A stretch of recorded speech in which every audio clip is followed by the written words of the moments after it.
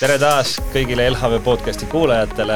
Minu nimi on Martti Lepik, olen LHV kommunikatsioonispetsialist ja seekordses saates võtame luubi alla populaarse ETV teadussaate Rakett 69.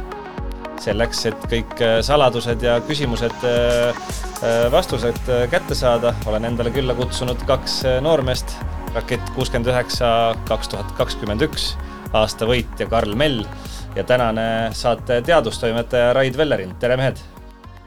Tere! No alustuseks, Rakett 69 alustas jaanuaris oma järjekordset lendu teleekraanidel. Mitmes hooaeg see üldse on? See on 13. hooaeg.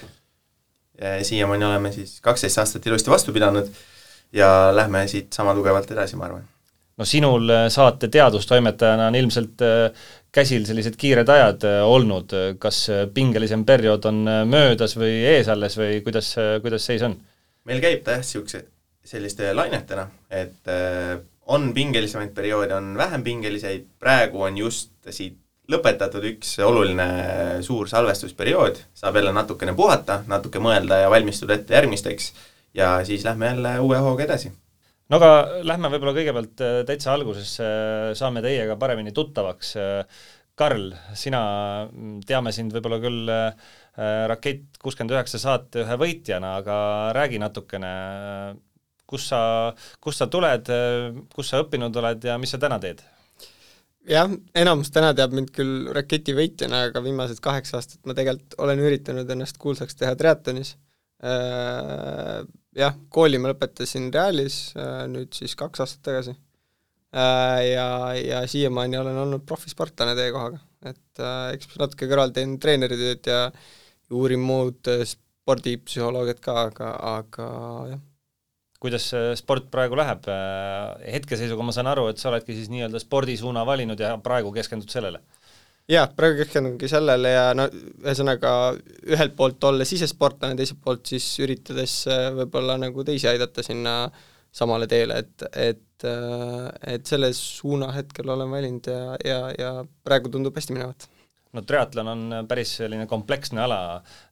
Räägi, kuidas sina sellega tegeled, kus sa täna triatloniga ennast nii-öelda töös hoiad ja mida täpsemalt sinu igapäeva töö ja tegemised tähendavad?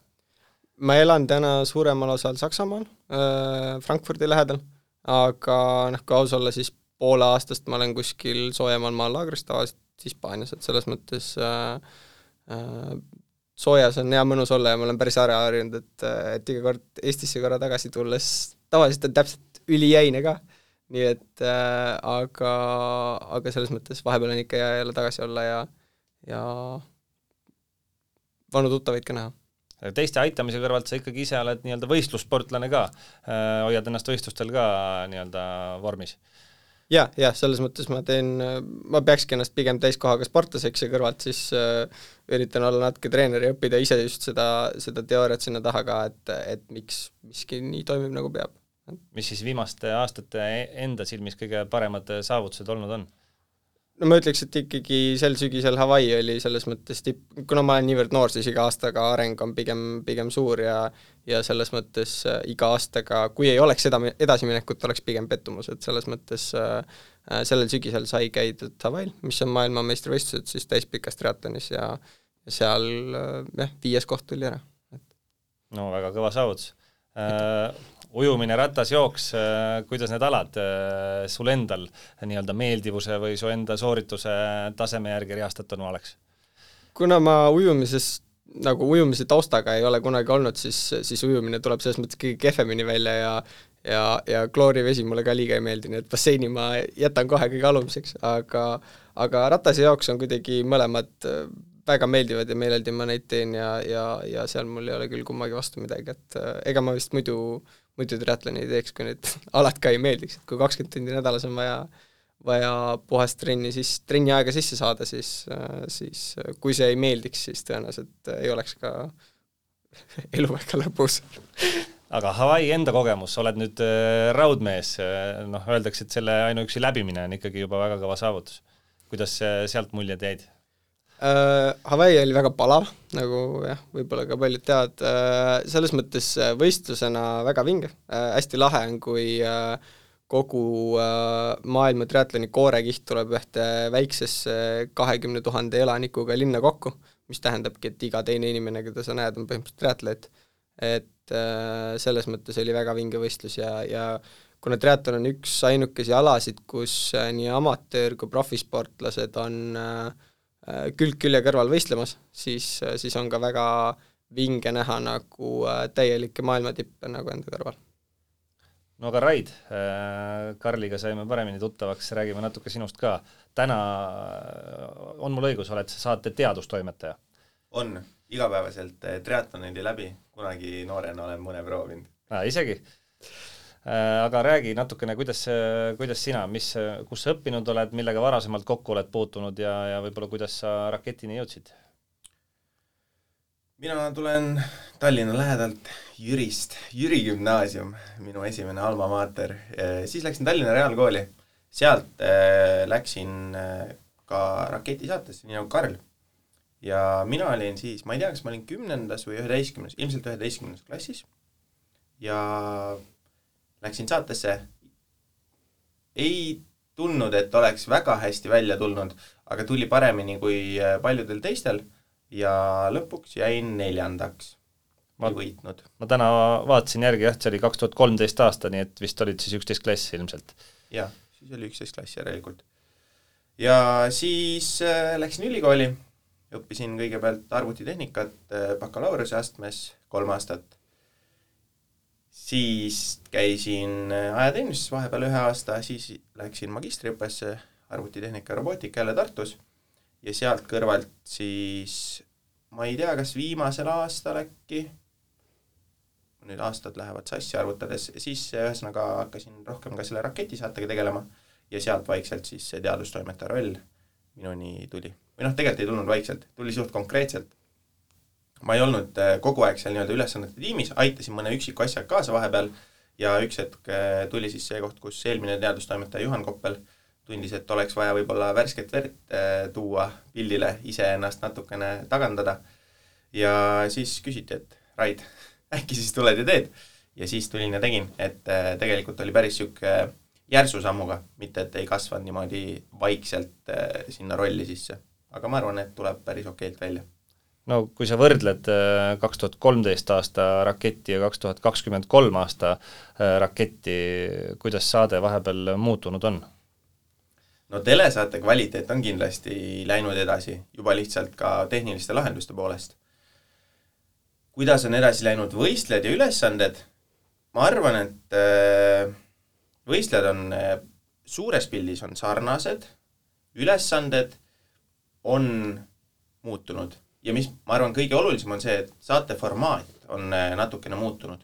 Et viimased, ma arvan, mitte päris 10, aga ütleme 7 aastat, midagi sellist, on formaat olnud suhteliselt sama ja muutumatu, aga need esimesed hooajad oli selline aeg, kus ta vaikselt loksus paika. Otsis alles ennast. Jah, otsis alles ennast. No, et kui mina näiteks käisin saates, siis ei olnud sellist asja nagu duelli ülesanne, nagu praegu me teame, et raketi saates lõpus meil on duell, mis otsustab, kes läheb koju. Ei olnud ka seda, et meil oleks konkreetne ülesande võitja ja teised 2 oleks kaotajad, anti punkte iga ülesande eest, mis on mõneti parem keskkond võib-olla võistlejale enda arendamiseks ja tagasiside saamiseks, aga täna me lihtsalt selle telesaate formaadiga oleme jõudnud sinna, kus me väga konkreetselt eristame seda võitmist ja kaotamist ja loome sellise just, ma ütleks, televaatajale saate formaadi lihtsustamiseks sellise eristamise parameetri. Kuidas üldse üks raketisaate nii-öelda aastaring välja näeb? Me teame, nüüd jaanuaris jõudis uus hooaeg teleekraanidele, käis kõva ettevalmistus ja periood ja salvestusperiood, aga räägi natukene läbi alates hooaja algusest ja siis see suvi, sügis, talv, kuidas see aastaring välja näeb? Me alustame avasaate ülesannete väljamõtlemisega suve lõpus, sügisel, ütleme, et augusti lõpp, september on see, kus siis algab see aastaring. Ehk me hakkame välja mõtlema, mis võiks olla avasaates, hakkame seda kokku panema, proovime leida sinna huvitavaid sisu, huvitavaid ülesandeid, neid vorme, kuidas me saaksime seda teha. Avasaat salvestuseni me tavaliselt jõuame äkki kuskil oktoobri kandis, seda ma arvan teavad kõige paremini need, kes saates ise osalevad, kui nad kirjutavad oma avalduse ja nad tulevad avasaate salvestusele kohale, siis nad teavad, et see asub sellel ajal aastast. Mina võib-olla nii täpselt isegi mäletan, neid salvestuskuupäevi on nii palju vahepeal olnud. Ja paralleelselt selle avasaatega juba mõtleme siis välja ka nii-öelda esimest stuudiosaadete plokki, seda, kus on esimesed ülesanded. Harilikult on seal siis kas 8 saadet või vahel mõned vähem, näiteks 6 saadet on sellel hooajal. Ja see peaks ka siis veel nii-öelda vana aastanumbri sisse ära mahtuma. Ja sellele järgneb siis traditsiooniliselt teadusteatri saade. Teadusteatri saade, ma arvan, on jaanuarist tavaliselt ja see on võib-olla selline saade, kus vähemalt jääb mulje, et minul kui teadustoimetajal ja meie tiimil võiks olla vähem tööd, sest et tegelikult peaks justkui kõik ära tegema võistlejad. Ja selles mõttes on, et meie justkui ei ehita ülesandeid selle asja jaoks, aga sisu loomes tegelikult me oleme seal pidevalt pardal ja proovime suunata ja juhendada võistlejaid niimoodi, et sealt tuleks võimalikult hea etendus välja, et tuleks miskid, mille me saame telekasse mahutada niimoodi, ehk siis teleformaati meil saates, me saame 2,5 minutit sisuliselt näidata ühe võistleja teadusteatrit, et me saaks kompaktselt ja efektiivselt ja arusaadavalt seda infot vahetada selles väikeses ajaraamis. Ja siis, kui teadusteater on ära olnud, siis tuleb meil teine stuudiosaadete voor, kus on siis kõik saated, mis eelnevad finaalile, kus me selgitame välja finalistid. Selle me sellel aastal salvestasime, ma ei teagi nüüd, kuidas öelda, kas on saladus või mitte, jaanuarikuu sees. Mahtusime veel jaanuarikuusse ja sellele siis eelneb ka ettevalmistusaeg ja pärast seda saadet ongi jäänud ainult finaal. Ja finaaliga on nüüd niimoodi, et ma arvan, et sellel aastal me saame ta salvestada enne suve ära, ehk siis me lõpetame justkui hooaja enne suve ära. Eelmised paar aastat meil siin vastavalt sellele, mis olukord riigis valitses, me olime sunnitud mingeid salvestusperioodi edasi lükkama, mis tähendab, et meil ka finaal oli eetris siin varasematel aastatel vahepeal septembrikuus, mis tähendab, et ka meie salvestus oli kuskil suvel. Ja sellisel juhul ongi sisuliselt terve aasta, sa oled kogu aeg sellega seotud. Praegu ma arvan, et me saame enne suve saame kõik tehtud ja saame ilusti suvepuhkust ka nautida. Küll aga võib-olla siuke varjatud pool, ma küll olen hästi pikalt juba rääkinud, ma toon siia lõppu, et varjatud pool on sealt see, et kui me valmistame ette ülesandeid, me viime selle salvestusperioodi läbi nende ülesannetega, siis tegelikult minu jaoks vähemalt seal ei ole veel töö läbi, enamus meie tiimi jaoks on, aga kui nüüd see saade tuleb montaažist, siis tuleb sellega ka veel natuke tööd teha, kuhu tulevad mingisugused graafikad, mis asjad tuleb üle vaadata, mis asjad tuleb välja lõigata, kui nad on teaduslikult võib-olla ei ole korrektsed ja samamoodi asjad, mis tuleb siis juurde öelda, kui neid ei ole saates kajastatud, mis siis tulevad 3. häälena kuskilt kaadri tagant. Et tegelikult see tundub, et see ei ole palju tööd ja ma ise ka arvasin, et see ei ole palju tööd, aga eriti kui sa pead tegema samal ajal mingeid muid asju, näiteks valmistama ette järgmisi episoode ülesannetega ja siis öeldakse sulle, et meil on vaja nüüd ruttu need graafikad joonistada ja vaadata üle need saated, siis see ülesanded jooksevad üksteise peale. Jah, et nad tegelikult söövad selle aja väga kiiresti ära. Aga see järelmontaaž, see, mida me telekast näeme, see ongi ju teisipidi väga oluline ka selles mõttes, et saate ilmselt üks nii-öelda eesmärkidest on viia seda teadust ka inimestele kodus diivanil lähemale, et see, mis saates tundub osalejale ja ka teadustoimetajale lihtne ja loogiline, et oleks sama loogiline ka kodus televaatajale. Ja isegi kui võib-olla alati võistlejale ka ei tundu lihtne ja loogiline stuudios, et siis telekas me näitame ikka seda osa rohkem ilmselt, kus ta aru saab ja on ka tema jaoks kõik loogiline. Et võistlejad on tublid, ülesanned lihtsalt on ajaliselt hästi mahukad, et televaatajani jõuavad kõik need paremad osad sellest kindlasti. No Karl, kuidas sina mäletad, kust sinul see idee ja soov üldse tuli, et Raketi saatesse minna? Oli see siuke kaua küpsend kaunikene või? Ei, kui aus olen, ma väiksena vaatasin päris palju Raketi, ma arvan, et esimestest hooaegadest peale, siis ka tõenäoliselt, kui Raid ise võistles. Fännasid Raidi. Mina ka fännasin ennast. aga idee tuli tegelikult, me olimegi vist just siis septembris, ühesõnaga ma läksin 12. klassi ja 2 klassivenda pakkusid, et lähme proovime, mõtlesin algul nagu, et pole nagu tõenäoliselt isegi võimalust, sest seal on, tavaliselt on hästi olümpiaadide võitjad, vinged füüsikud ja nii edasi, ütlen ausalt, mina koolis olin pigem nagu 3-4-line,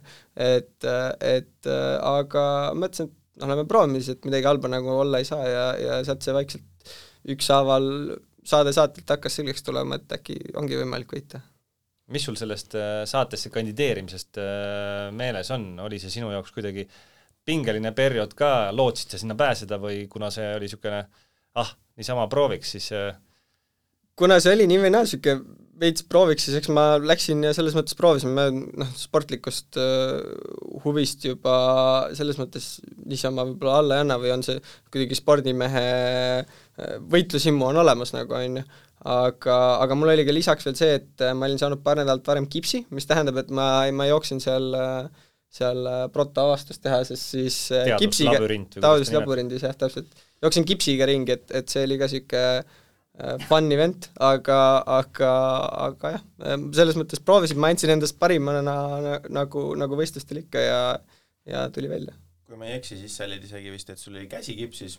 Jah, mul oli kas vasak käsi ja parem jalg vist. Jah, et see ei olnud siuke, et mul on üks kips, eks ju. Spordiõnnetus siis või? Ei olnud, liiklusõnnetus oli, aga jah, õnneks laabus suht ruttu, selles mõttes selle sisseastumise raketti pidin küll tegema kipsiga, aga neid nii-öelda võistlussaateid sain juba teha ilma, et no üks nüanss võib-olla, millele televaatajad ise kogu aeg ei mõtle, aga tegelikkuses, mis ilmselt on ka oluline, et osalejate väljavalimine, see pelgalt teaduslabürindi läbimisele ilmselt ei taandu, et rääkige natuke sellest poolest ka, on seal mingisugune casting, kuidas, millist rolli määrab inimese enda iseloom ja tema see selline šarm? Ma arvan, äkki Karl tahab alustada, jagab oma kogemust, kuidas need päevad välja nägid ja siis ma võin rääkida, mis taustal toimub. No eks selles mõttes, kui võtta filmi võttepäevad nagu algusest peale, siis eks kõigepealt pandi ikka peale meik, sest me lähme telesaatesse. Täpsustan, see on Grimm. See on oluline erisus, et vahel inimesed on mingi, ei, ma ei meigi ennast, aga see on Grimm. See on siis Grimm.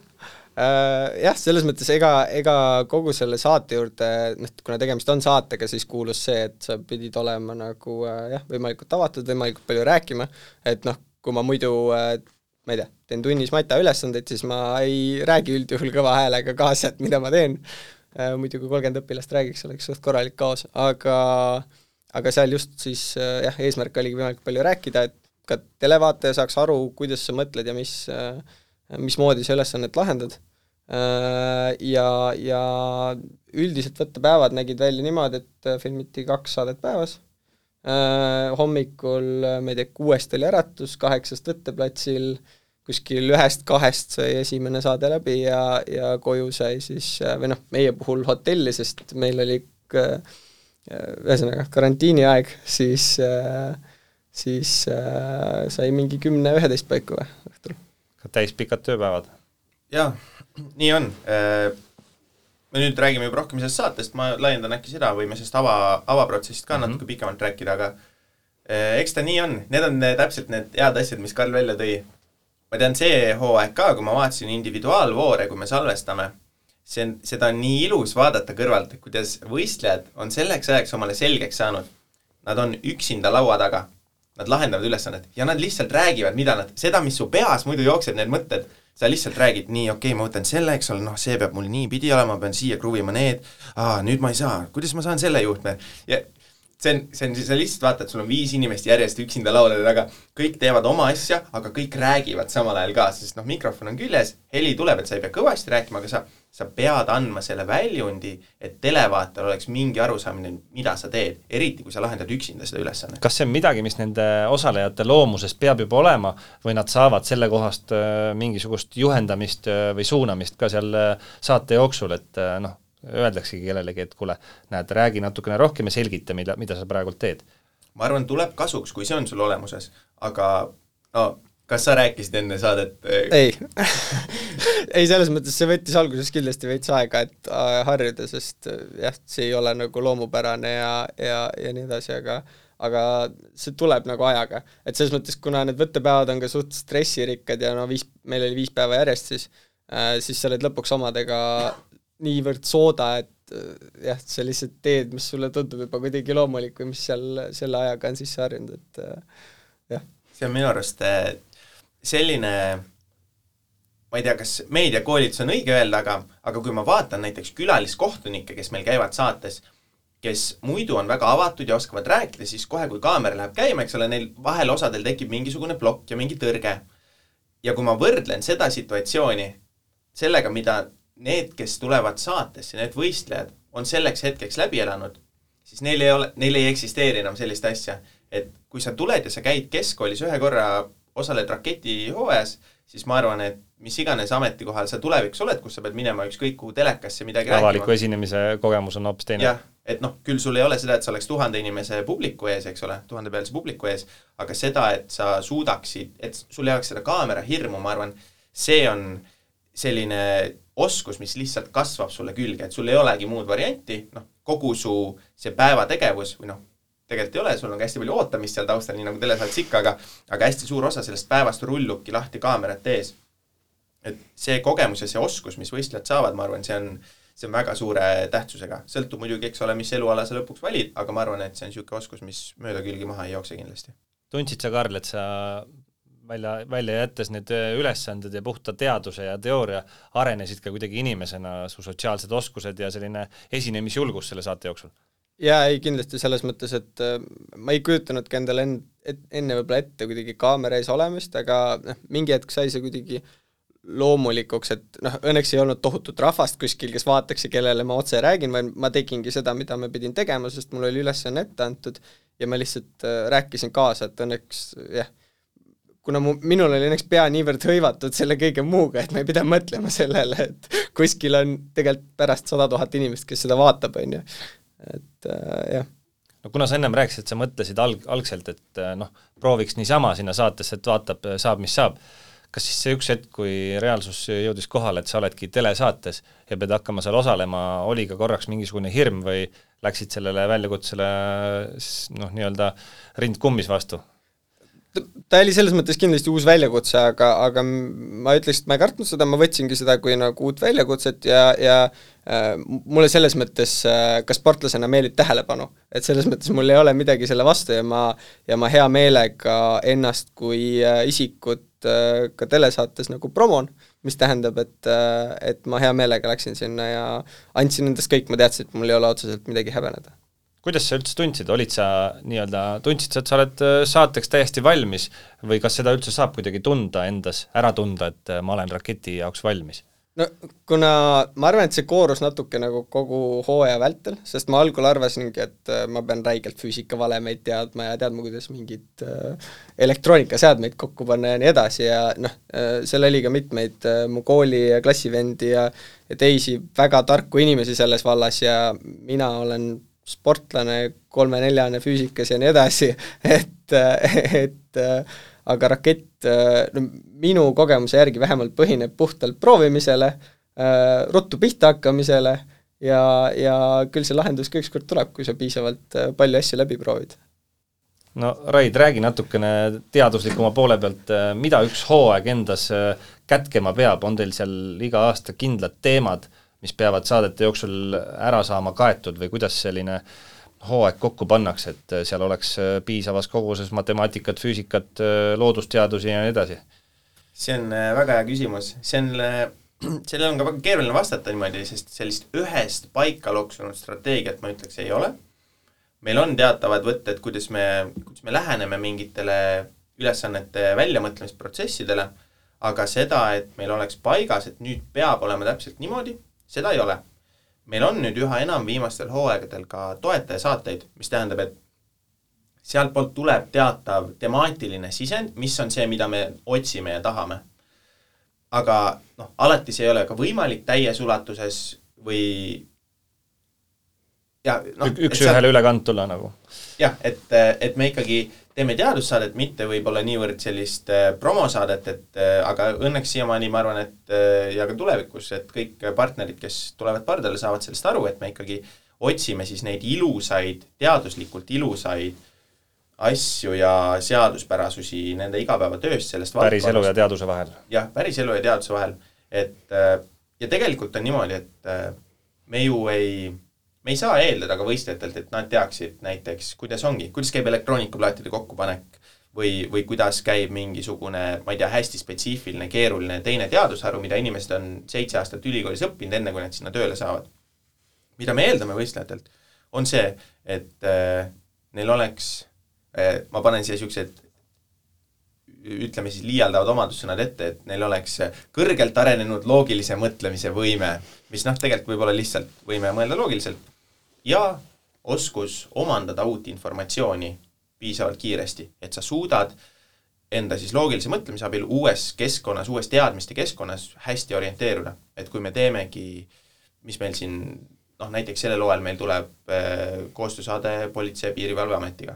Ma ei eelda, et mitte ükski võistlejatest oleks töötanud abipolitseinikuna või käinud Politsei- ja Piirivalve või Sisekaitseakadeemias või mingis muus sellises haridusasutuses. Või näiteks, kui meil on siin olnud mitu aastat saated koostöös ABB-ga. Jällegi, me ei eelda, et nad oleks elektri- või elektroonikateadlased, aga kui me anname neile ka lauale sellisel kujul juhendmaterjali, millest nad saavad lähtuda, et nad oleksid võimelised peale hakkama selle infoga midagi kasulikku ja seda enda jaoks siis tööle rakendama, nii nagu päriselus. Sa ei tea kõiki asju ette, aga maailm sinu ümber annab sulle infot, annab sulle võimalusi, proovi ja pane need asjad tööle, lähtuvalt sellest, kuidas nad loogiliselt seda teha saaksid. No, kui suur katsumus teadustoimetajale on üldse nende ülesannete väljamõtlemine, kokkupanemine ja võib-olla selle sobiva raskustaseme leidmine? Ma ei tee seda üksi, ütlen kohe ära. Mul on sõbrad, tiim, kes aitavad seda. Tihti ongi niimoodi, et ma tegelikult ei oska hästi paljude ülesannete kohta öeldagi, et kust see tuli või kelle idee see on. Mingil hetkel meil tulevad mingid ideed lauale. Ma olen rääkinud seda lugu nüüd viimase 2 aasta jooksul hästi palju mingist konkreetsest ülesandest, kui ma olen erinevaid koolitusi viinud läbi seoses Rakett 69 õppihuvilaagritega. Aga ma räägin selle loo siia ka ära, et näiteks meil oli, kas see oli sinu hooaja avasaates, kus oligi see seebikile ülesanne? Jah. Mullikile? Jah, pidid panema käe läbi mullikile, seal tegema lülitiga ühenduse, siis võtma käe välja niimoodi, et seebikile jääks terveks. See idee sündis umbes täpselt niimoodi, et Mats Mikkor, kes on meil tiimis, tuli üks päev kontorisse, ta igapäevast ei olnud seal kontoris, istus maha ja ütles, kuulge, ma nägin neile niisugust filmi, Mina robot, ma ei tea, kas te olete kumbki näinud niisugust filmi, Will Smith mängib, seal on erinevad robotid tuleviku maailmas ja lõpuks siis üks superarvuti, kes kontrollib peaaegu kõiki teisi roboteid, tahab siis maailma üle võtta ja on üks robot, kes on natuke teistmoodi, üks, kes tehtigi teistmoodi selle superarvuti ja robotite looja poolt ja tema siis seal lõpus, tema käes on see võim hävitada see superarvuti ja see maailma ülemvõim, mis seal hakkab tekkima. Aga see superarvuti on ümbritsetud sellise jõuväljaga ja kõik teised robotid või asjad, mis sinna vastu lähevad, katki, plahvatavad, lendavad minema tükkideks. Aga siis on see üks robot, kes on tehtud teistsugusest sulamist, mis on palju vastupidavam. Tema siis läheb ja ta paneb oma käe sealt läbi selle jõuvälja, see surisime, aga see käsi läheb sealt läbi ja see käsi ei lähe katki ja läheb. Ma edasi ei räägi, muidu siis kuule, et neil läheb igavaks filmi vaadata, eks ole. Aga siis Mats tuli ütles, et teeks üks ülesande, et paneme jõuvälja ja käsi läheb ja värgid-särgid. Ja siis, jõuvälja on maru keeruline leida. Roboteid on ka maru keeruline leida. Ja lõpuks me siis läksime selle peale, et me tegime selle kõik seebikilest. Ehk siis läksime sellisest tugevast poolest hästi õrna poole peale, aga tõimegi välja võib-olla just seda delikaatsust siis rohkem, mida võistleja peab seal näitama ja seda leidlikkust, et läbida seda niimoodi, et see just jääkski terveks. Muidugi see, sul oli väga mitmeosaline küsimus, eks ole, et mida see tähendab, kust meil tuleb idee, kuidas me seda katsetame.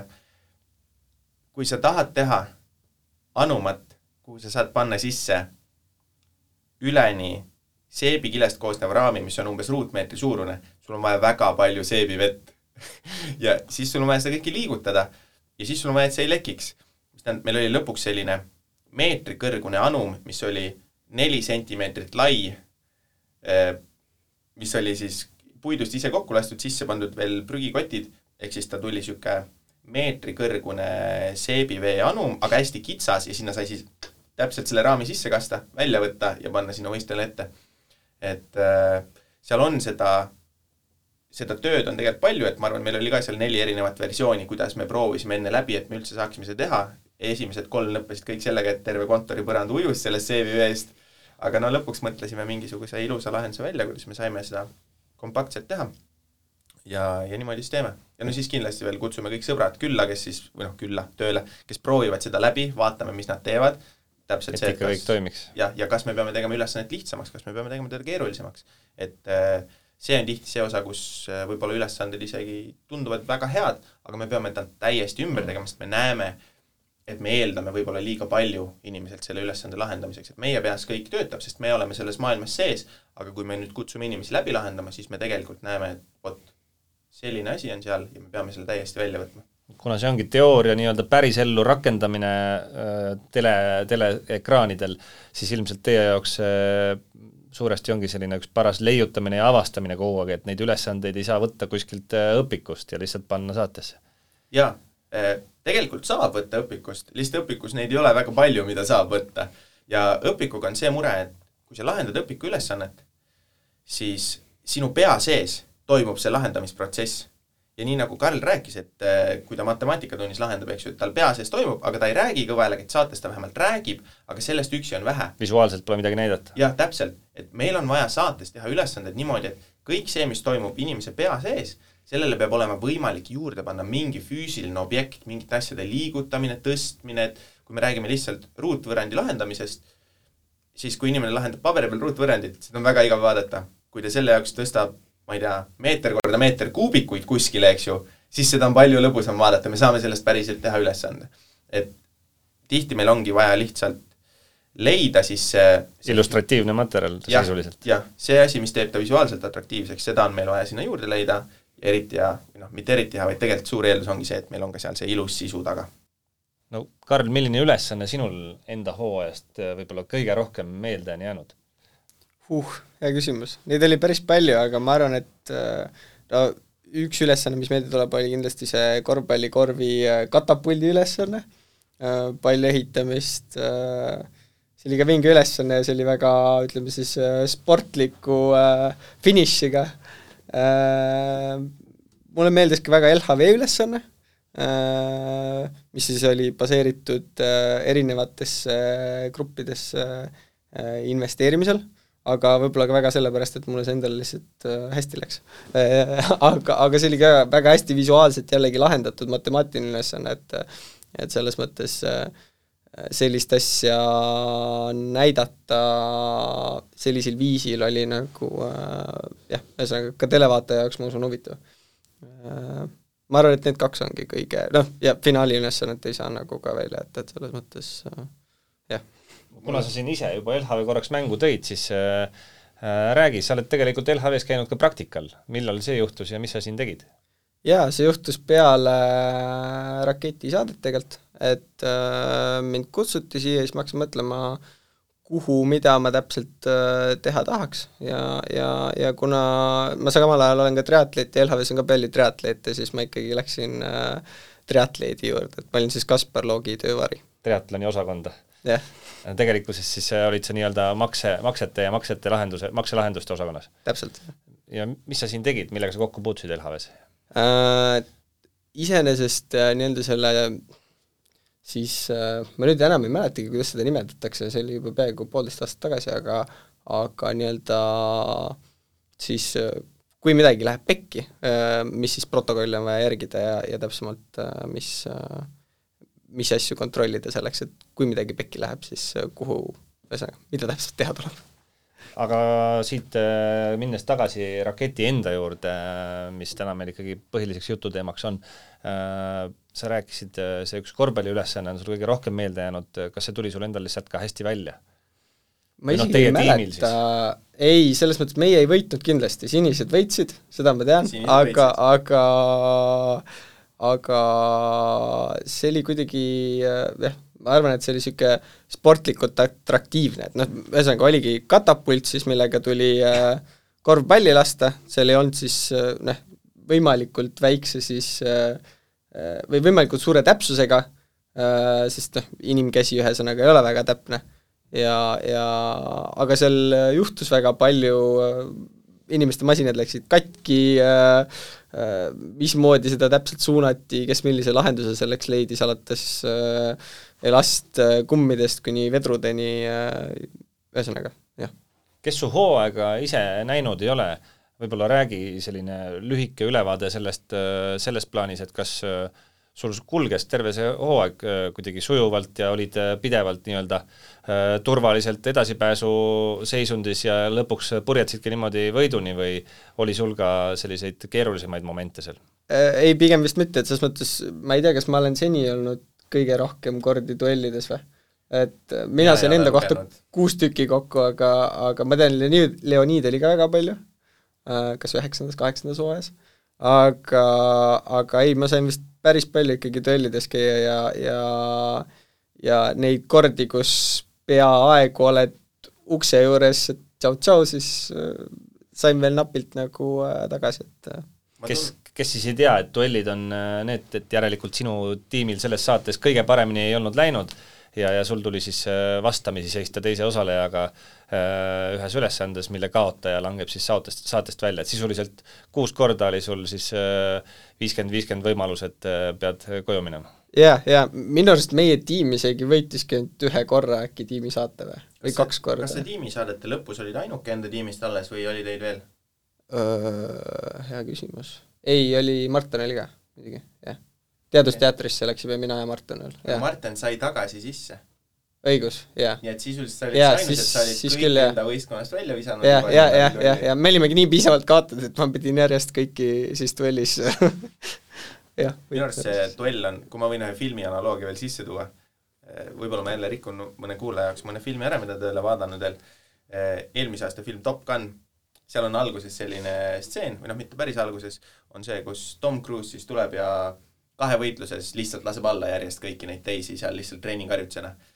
Mul on tunne, et see duell ja tegelikult ka see saates osalemine annab sellise võib-olla kogemuse ja teadmiste pagasi, et sa oskad rakendada oma oskusi mingis konkreetses olukorras hästi kiirelt ja efektiivselt. Ehk siis seal tuuakse ka välja, et ja ma vaatasin mingit reaktsioonivideot, kus mingi päris piloot rääkis, et päris elus täpselt samamoodi, et see instruktor 10-10 ta laseks alla need inimesed, keda ta koolitab, sest tal on lihtsalt nii palju rohkem seda läbi mängitud. Ja mul on tunne, et see on ka see, et kui sa oled ühe korra sellest duellis käinud, sa oled aru saanud, kuidas sa võitsid selle. Või sa vähemalt tundsid, et ma tegin kiiresti ja efektiivselt mingeid asju versus see inimene, kes tuleb sinna esimest korda, tal ei ole seda mentaliteeti kohe, mis on hästi tugevalt selline sportlase mentaliteet minu arust, et sa lähed, sa tead, ma pean nüüd, see on võistlus, ma pean siin võitma, muidu on kõik.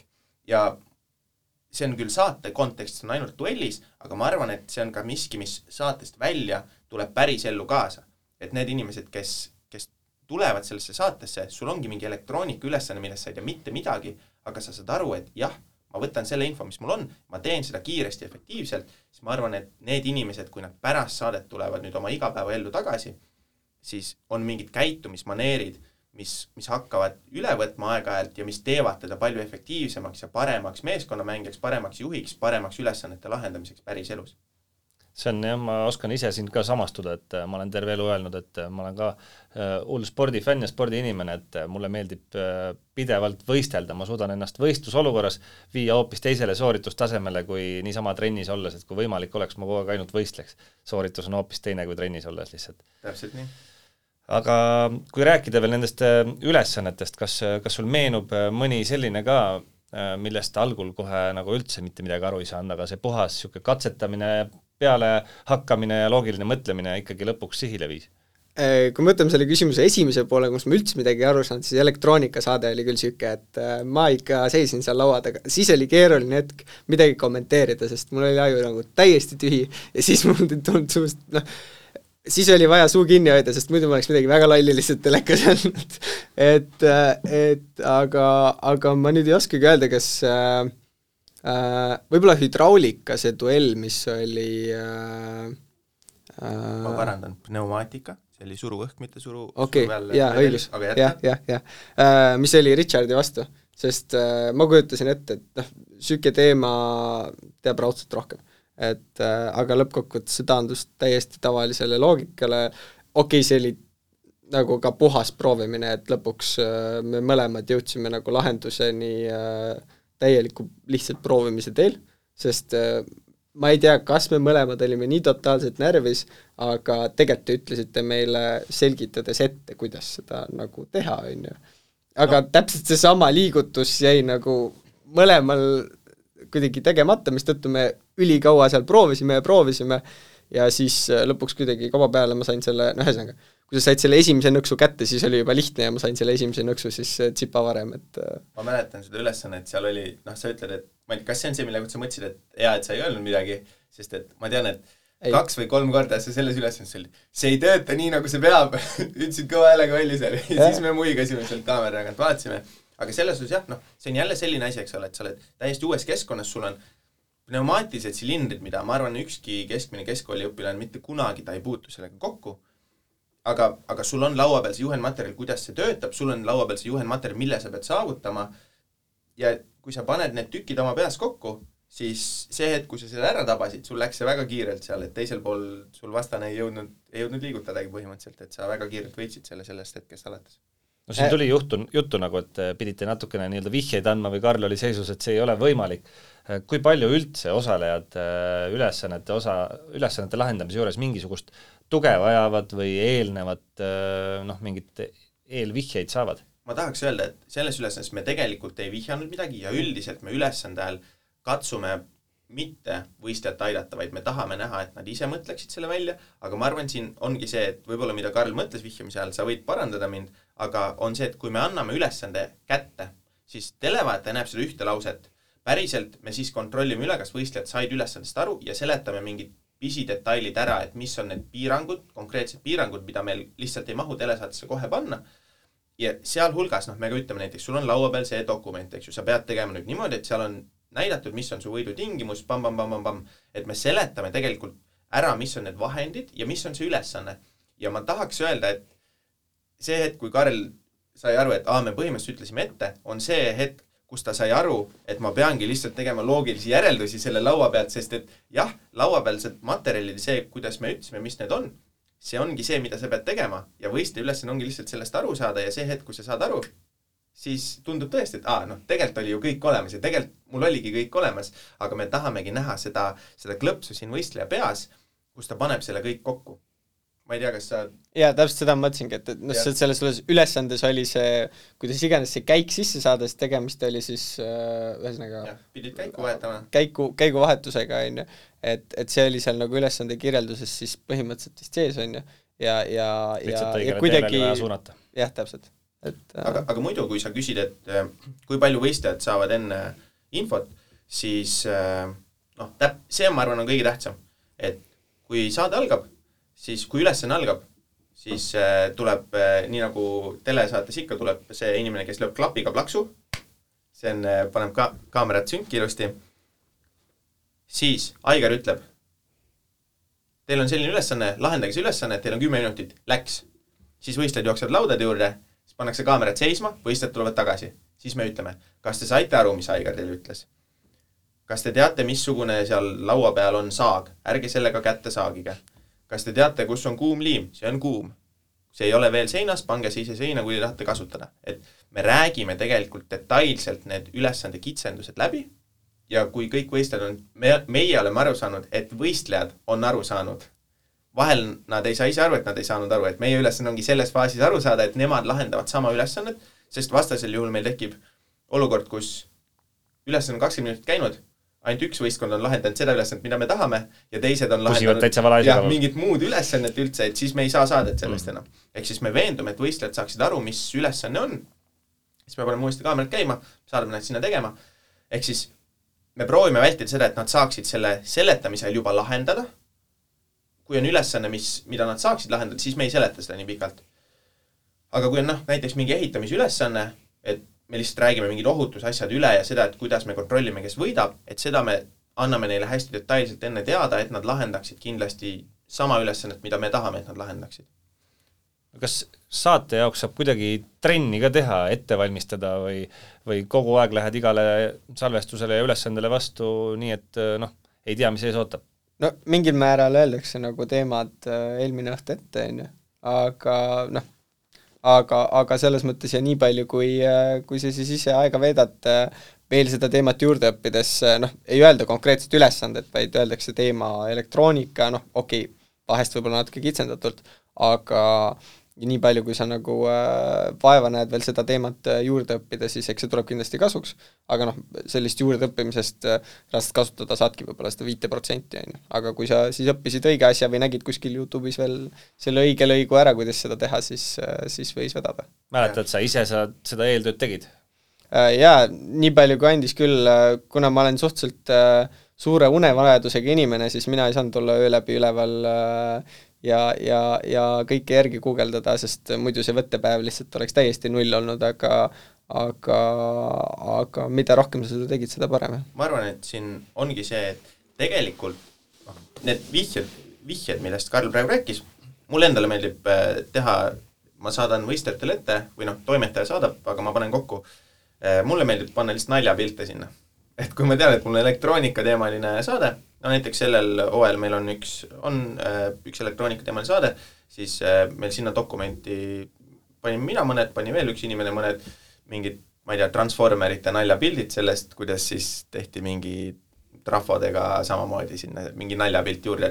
Me anname need suunised, nii nagu Aigar ütleb eelmise saate lõpus, järgmisel nädalal vaatame, mis juhtub elektroonikas, et sisuliselt me anname samasuguse sisendi, et pange valmis, tuleb elektroonika saade, kui on mingi oluline asi, mida nad peaksid teadma, siis me võib-olla anname ka konkreetsemalt tõesti, et vaadake üle, kuidas töötavad trafod. Me ei ütle, mida me nendega teeme või mida sa peaksid teadma, aga et ei tekiks olukorda, kus sa tuled ja sa ei tea mitte midagi. Et sa vähemalt teaksid, kui sul on laua peal erinevad asjad, sa saaksid öelda, et vot see on see, millest me räägime. Et sellisel, kui me anname vihjeid, anname ette, aga mitte üldiselt sellist konkreetset asja.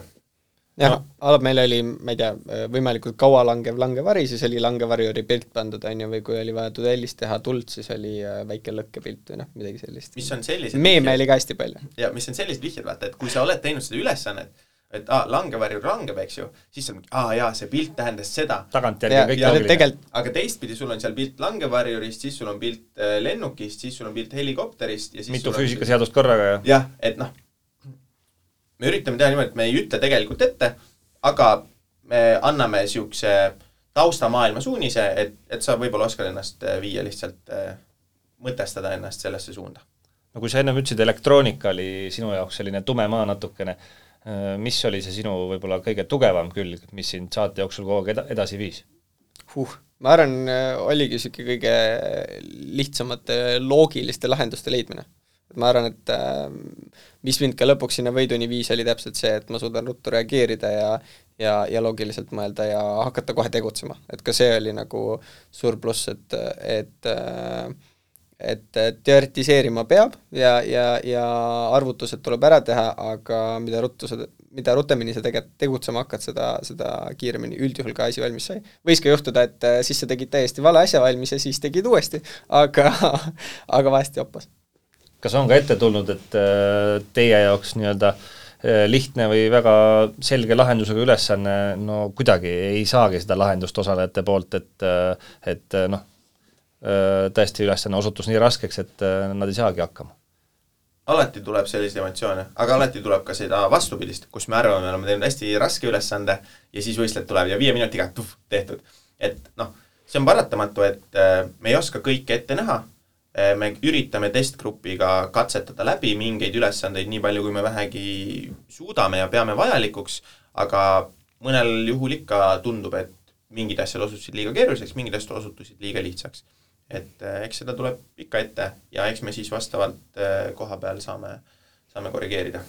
No finaalsaade, see on omaette suur ülesanne. Räägi, Karl, kuidas sa selle jaoks üldse valmistusid, milline eeltöö finaalile eelnes? Jah, eks algas umbes niimoodi, et me saime teada ülesande, 15 elementi, palju seal siis võis olla konkreetseid, tol hetkel elektroonika oli jälle väga hea, sest elektroonilised räägi korraks see ülesanne lahti ka, see on selline üks jadamasin seal, mida see ülesanne üldse endast kujutab?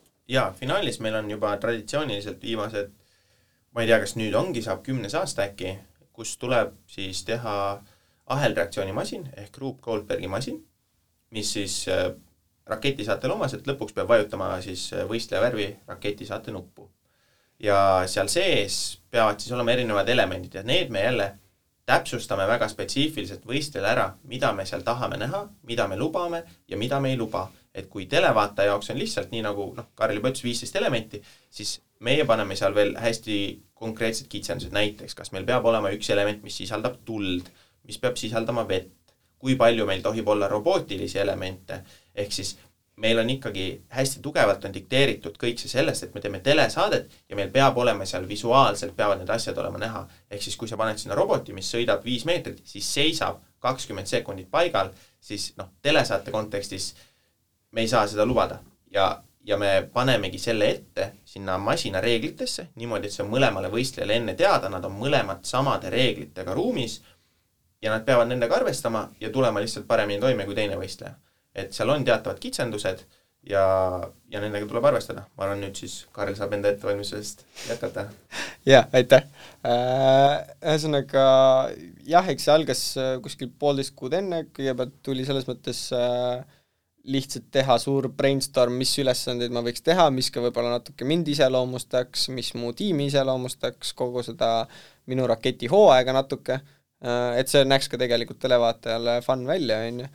Ja eks alguses tuli siis ligikaudu seal mingi 60 ülesannet või 60 erinevat elementi, millest siis ükshaaval hakkasime järjest välja lõikama nagu neid, mis võib-olla ei näinud nii lahedad välja või ei sobinud väga hästi või mis ei iseloomusta nii hästi või mille tegemiseks kulus kas liiga palju energiat või oli liiga lihtne või igav ja siis nii ta vaikselt nagu kujunes, eks siis hakkasime nagu, jaotasime töö ära oma tiimi vahel, et kes millised nagu elemendid endale võtab ja nende eest vastutab. Sealt edasi ehitasime elemendid ükshaaval valmis, siis panime nad ka lõppkokkuvõttes viimased nagu 2 nädalat enne saadet oli tegelikult, ma võtsin oma vanemad maja põhimõtteliselt kasutusse ja ehitasin kogu aia seda masinat täis. Nii et jah, kõik, kes võib-olla aiast mööda kõndisid, said juba aimust, et ma finaalis olen, aga ühesõnaga me proovisime tegelikult kogu masina enne nagu läbi.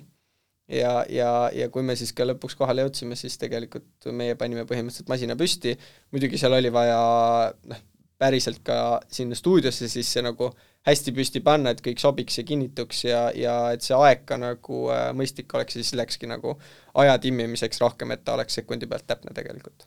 Kui kindel sa olid seal finaalis, et su masin töötab? No ikka küllaltki kindel, meil lõpuks ikkagi viskas mingi probleemi sisse, seal oli üheks elemendiks oli rong, mis sõitis õhupallide alt läbi siis küünlaga, kus siis ühesõnaga veega õhupall ei läinud katki ja tavaline läks. Ja see rong vastavalt sellele vist siis, kui kaua ta oli enne sõitnud, ehk siis kas ta oli nagu soojaks läinud, sõitis natuke erineva ajaga. Et see selles mõttes, et selles ma väga ei kahelnud, et see masin nagu läbi käib, küsimus oligi, et kui täpselt ma saan nagu ajaga ja ma ei olnud, kuna Kaspari tiim kaasduelandi või kaasfinalisti masin oli teisel pool rongi, siis ega ma väga palju sinna ei näinud ja teadnud täpselt, kuidas neil läheb, et selles mõttes, aga nii palju, kui mu tiimikaaslased veits kõrvale ümber rongi ääre vaatasid, siis meil tundus see võit vähemalt kindel olevat. Ma arvan, see Karli ettevalmistuse kirjeldus on väga hea näide sellest, kuidas sa saad süstemaatiliselt läheneda ja kuidas sõltub sinu ettevalmistuse hulgast see asi. Et see, et Karl oma kodus need asjad läbi proovis, enne kui ta kohale tuli, meie poolt see ei ole kuidagiviisi keelatud või reglementeeritud, sest et koha peal uues keskkonnas sa pead selle niikuinii uuesti valmis tegema. Ja see, et ma olen proovinud mingid asjad läbi, see ei tähenda, et ma tegelikult automaatselt võidan või saan need asjad kuidagi hullult paremini tehtud kui võib-olla teine võistleja. Kindlasti tuleb välja see erisus, kui sa ei ole midagi kodus läbi proovinud ja tuled kohale, sest siis nad ei tööta esimest korda, teist korda nad ei tööta ka, ja 3. kord siis sul ei ole enam aega. Sa teed alles esimesi katsetusi seal. Jah, täpselt. Eks mina võrdlesin finaali, sest ma olin just, ma olen nüüd viimased 5 päeva olnud Eestis ja me korraldasime ühte triatloni võistlust tegelikult uudset nii-öelda, kus siis sees läbitakse kogu triatlon, mis tähendab, tegime seda Audenteses, kus siis basseinis ujuti, joosti halli, kus sõideti pukkidel siis ratast ja siis joosti ümber ühesõnaga hallis ringe ja see oli hästi sarnane nagu projekti või sükse pingutuse mõttes sellele raketi finaalile tegelikult, et tal oligi nagu mingi eelplaneerimine ja siis oli see kulminatsioon, kus oli vaja kõik asjad läbi testida, valmis panna ja nii edasi, et mina kui selle korraldaja võtsin seda hästi sarnase projektina ja mulle tundub, et tegelikult täpselt midagi sellist on, mis mulle tohutult meeldib ja mis mulle sobib, sest ma panen 100% oma energiast nagu sinna ja siis oligi raketi finaali nädalal ka olenemata, et ma olen sportlane, viimast nädal aega ma ei teinud peaaegu ühtegi trenni, et fookus oli mujal. Jah, fookus oli mujal. Mis sa üldse tagasi vaadates enda kõige suuremaks võiduks või väärtuseks pead, mis sa sealt saatest kaasa said? Ma arvan, et see ongi see julgus, finaal oli nagu väga hea õppetund selles mõttes, et kui see nagu 100% energiast sinna sisse panna ja see projektina ära teha, siis see tuleb ka nagu hästi välja ja ma sain ise võib-olla enda kohta palju teada, kuidas mulle asju teha meeldib ja mismoodi ma ka nagu tulemuseni hästi jõuan. Et üleüldiselt saate kohta võib-olla ma saingi aru, et see nagu sportlase võistlushimu või see pihta hakkamine ei ole mitte ainult spordis, vaid see on ka igal pool mujal. Et ma arvan, et need kaks asja. Et kuigi vaata, te olite kõik läbi proovinud enne, sa tulid kohale, sul oli teada, mis sa pead tegema, siis selles uues keskkonnas, sul oli see element, kus sul lendavaid taldrikuid loopis masin seal, mis oli, tundus väga hästi tehtud, väga valmis, kuni selle hetkeni, kui see kõik läks paigast ära ja siis te olite mingi, me võtame selle lahti ja me vaatasime tagant peale mingi. Sa võtad selle praegu lahti, sa ei saa seda enam joondu nii nagu, et sul oli vaat seal mingi millimeetri täpsus, see ketas maast täpselt läbi ja me olime, et siia läheb. Mis ongi täpselt see, eks ole, et kui sul on see ettevalmistus tehtud, sa oled saanud selle tööle, sa tead, kuidas sa pead seda tegema, siis sul on see vabadus seda vajadusel veel korrigeerida ja parandada. Kui sa tuled sinna ühe korra, sul on see teibiga kokku keeratud ja see korraks töötab, see läheb katki, siis on kõik, sa ei saa seda tavaliselt uuesti. Sa oled ise oma leiutise insener ja tead seda läbi ja lõhki nii-öelda. See ongi see, sul on seal põhimõtteliselt üks nädala vahetus, tegelikult 1,5 päeva ligikaudu, pool reedet pluss kogu laupäev, pühapäeval on siis tavaliselt võistlus, on ju. Et sul on nagu teatud tunnid ja lõppkokkuvõttes, mida rohkem sa jõuad seda aega varem ära kasutada nendeks asjadeks, mida sa siis pärast ei pea tegema, seda rohkem sul koha peal pärast ju aega neid täpsustada. Jah, et isegi, kui Karl ütles, et ta tegi kõik asjad valmis, siis see ei tähenda seda, et ta sai tulla kohale ja tal oli töötav asi koha peal olemas. Ikka need asjad, sa pead kõik ehitama uuesti kokku, sa pead panema, kõik asjad lähevad veel vahepeal katki, aga see ettevalmistus on see, mis loeb, see ettevalmistus on see, mis loeb elus, mis loeb ükskõik mis projekti juhtimisel, mida see finaal tegelikult on, samamoodi nagu sa ütled, et see triatloni korraldamine on tegelikult samamoodi, et kui see on see, millest sa oled osav, siis ma arvan, et selles saates kõik see pealehakkamine, loogiline mõtlemine, see kõik lõpuks koondub selleks samaks asjaks kokku ja ma arvan, et see on see, mida ükskõik, kas sulle meeldib füüsika või mitte, sa sellest saatest saad ja saad rakendada ka pärast elus. No ühe saate toetajana LHV sel aastal annab võimaluse saate võitjal kinkida ka 5000 eurot oma nii-öelda enim mõjutanud õpetajale. Mis sa sellest mõttest arvad? On see sinu arvates oluline, et õpetajad, kes on kujundanud nendest raketlastest just sellise inimese, saaksid ka ikkagi tunnustatud? Ma arvan küll, ja kindlasti, et selles mõttes koolis on alati, ka minu elus on olnud õpetajaid, kes ma ütlekski, et just see oluline punkt tuleb mängu siis, kus see õpetaja mitte ei influence'i, mõjuta mitte ainult su nagu konkreetset ainet, vaid ka kogu nagu mõtteviisi või elu või koolielu üleüldiselt, et pigem siis oskab sinus maailma ja maailmas toimuva vastu huvi tekitada. Oskab näha sind, mitte seda tulemust, mis sinna paberile jõudis. Kuulge, aga aitäh mehed täna siia saatesse tulemast, ma arvan, et päris mitukümmend head minutit põnevat kuulamist me saime siit ja jääme kõik huviga seda teleekraanidel jooksvat hooaega ootama ja vaatama, nii et saame kõigile kaasa elada. Aitäh, et tulite! Aitäh kutsumast! Tänud kutsumast!